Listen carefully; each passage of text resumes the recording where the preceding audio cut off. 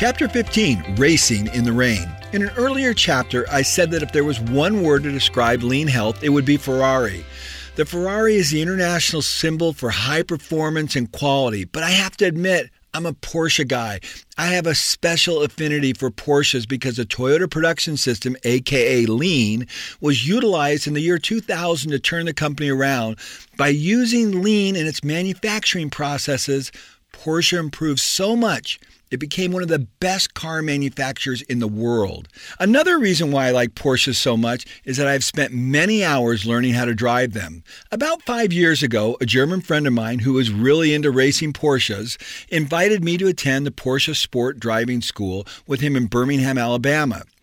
At that time, I had no interest in racing cars. I wasn't a car guy. I was a plane guy, a pilot who got his kicks at 27,000 feet and 300 miles an hour. But I thought, what the heck? I might as well learn something new. So I traveled to Birmingham for a 3-day course to learn how to race high-performance cars. Porsche Sport Driving School is not just a bunch of middle-aged men going out there to run cars into the ground without a clue of what they're doing. Drivers receive intensive training on exactly what each car does and how it does it, with the express goal of teaching you how to fully enjoy the machine. There is a lot to enjoy. If you are like I was and have never sat behind the wheel of a true high-performance car, the power, the control, the handling are hard to believe. After a few minutes behind the wheel, I went from being a guy that didn't think much about cars to someone who loved driving high-performance cars.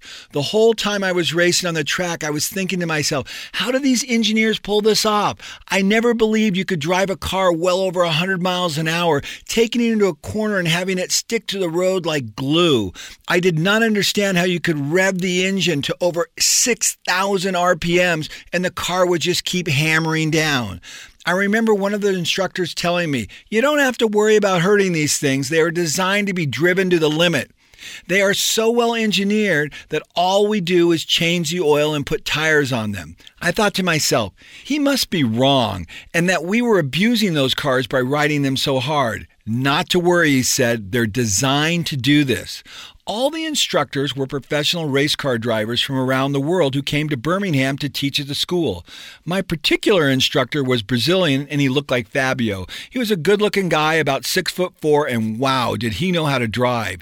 He told us when he left Atlanta for Birmingham that morning for the 2-hour drive, it was raining really hard and he was driving his Porsche 911, traveling well in excess of 80 miles an hour, and was obviously annoyed by how slow the drivers around him were going. I don't know why people freeze up when it starts to rain, he said. You can drive just fine. You just need to know how to do it. I thought, easy for him to say being a professional race car driver, but I would learn later that afternoon he was right. One of the many disciplines I learned at Porsche Driving School was racing in the rain, where they flood the entire race course with an inch or two of water before you drive on it. Then the instructors pull out their stopwatch and say, go race the course. As you can imagine, you can't race the normal way in these conditions. You have to feel the car like you've never felt the car before. You have to understand exactly when the wheels are about to lose contact with the track and how and when to ease off the gas or the brake. As you go into the corner, you have to know exactly how much momentum to carry and exactly when to stop and start braking. After a couple hours, I was getting pretty good at racing in the rain, and I understood why my instructor thought people didn't need to slow down so much when it rained. If you know how to drive in these conditions, you can manage very well. My training paid off in a way I never could have imagined. About 6 months after returning from my 3rd trip to the driving school, yes, I became a little addicted to it, even though I wasn't a car guy, I was driving down the road at 8 o'clock in the morning with my son and another colleague in my Lexus LX470, a big SUV. It was winter and there was black ice on the freeway, though I didn't see it. I had just left Bellingham and I was going about 70 miles an hour when I came around the corner and there was quite a bit of shade. As I rounded the corner, a 14-car pileup, including a big fire engine, blocked the road in front of me. I tapped the brakes and my car went into a full 360-degree spin. The car in the fast lane next to me did the same thing. It was not a pretty picture. Two cars moving 70 miles an hour down the road, spinning side by side, approaching a 14-car pileup. It seemed like somebody was going to get killed, but then all my training kicked in. I didn't even have to think about what I was doing. I tapped my brakes again and I put in a small steering correction, which stopped my spinning for just a split second, just enough to get by two cars crashed into each other in the middle of the road. I was not out of the woods yet. The car next to me collided with a car in the middle of the road, and I was headed right for several cars that were crashed into each other. A quick tap on the brakes to reposition my car allowed us to miss another 3-car pileup and the fire truck. A third tap of the brakes and we missed another car, then another one. Finally, one last tap put me gently into the divider where we came to a rest without hitting anyone. It all happened in the blink of an eye. My friend Mark Urban, sitting next to me, looked at me and said, "How the hell did you do that?" The answer is I was fully attuned to the performance characteristics of the vehicle. I fully understood the car that I was driving, and I understood how to operate it at a very high level. Having good technology helped too, which reminds me of a good health lesson. When you have a car like a Porsche or a Lexus that is beautifully engineered and designed for high performance, you can really do some amazing things. A year after starting my new health regime, that's the way I look at my body. I don't carry much fat at all.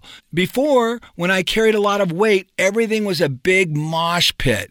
I put stuff into my mouth and I didn't know what was happening in my body. Now I'm pretty much stripped down to a lean machine. I feel everything I put into my body, every piece of food that goes into it. I literally feel and register the results of it. When I reflect on this now, I think how I wasted so many years with dulled down senses.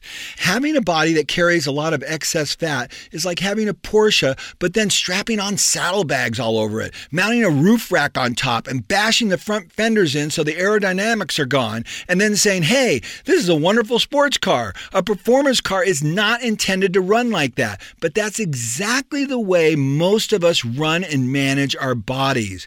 Do you think I'm wrong? Start observing people's health the next time you walk into a Starbucks, the next time you walk into a grocery store or a movie theater.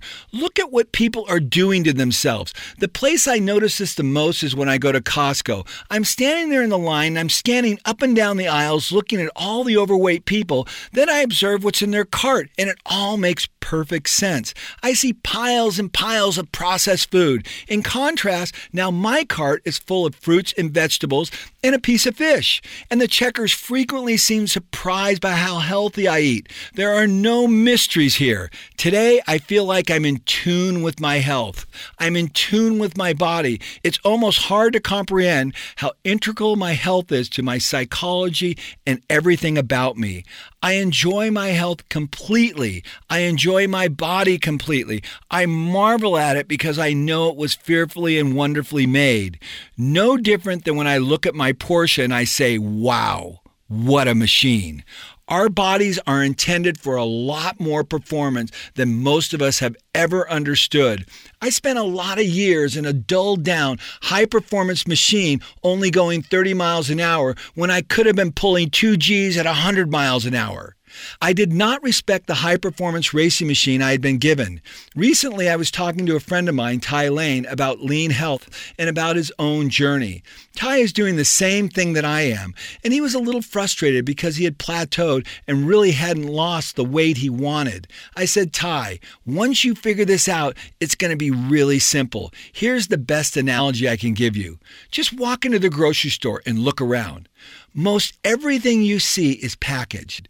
There is one section for the fruits and vegetables and a portion of the meat department where the fish and chicken are. That's the good stuff. The rest of it's all there to undermine you. If you can strip away all the other stuff and focus on where the health value is added, you're going to understand your high-performance vehicle like you've never understood it before. Just like a Porsche or a Ferrari, your body was made for high performance from day one. Few people who buy Porsches modify them because they are ready when they come out of the factory. They just need the proper fuel and oil and tires to keep them running. Similarly, your body needs the right food, exercise, and rest to keep it in shape. Stop tinkering with it by adding a bunch of accessories, processed food and other junk to it. Start treating it like it's a purebred. Give it what it needs, and you too will be ready to race in the rain. I'm going to go off script here for a minute. What I've learned is that when you have a high-performance car, like I have a high-performance car, you can feel every part of the car and how it performs. But again, when you treat your body disrespectfully and you put all this stuff into it, you really don't feel your body and the capacity that it has to perform. Now, when I eat things, I know everything that's happening. I actually enjoy the sensation of how the food is nourishing me because I'm in such close contact with my body because I'm not putting all the garbage in it that makes me feel terrible half the time of my life. It is really a powerful concept, and I would never go back to the old way because I love the fact that I can feel the fine-tunedness, the precision engineering of my amazing body, just like when I'm driving my Porsche. Chapter 15, you don't know your body. And when you do, you will marvel at the high-performance machine you have been given.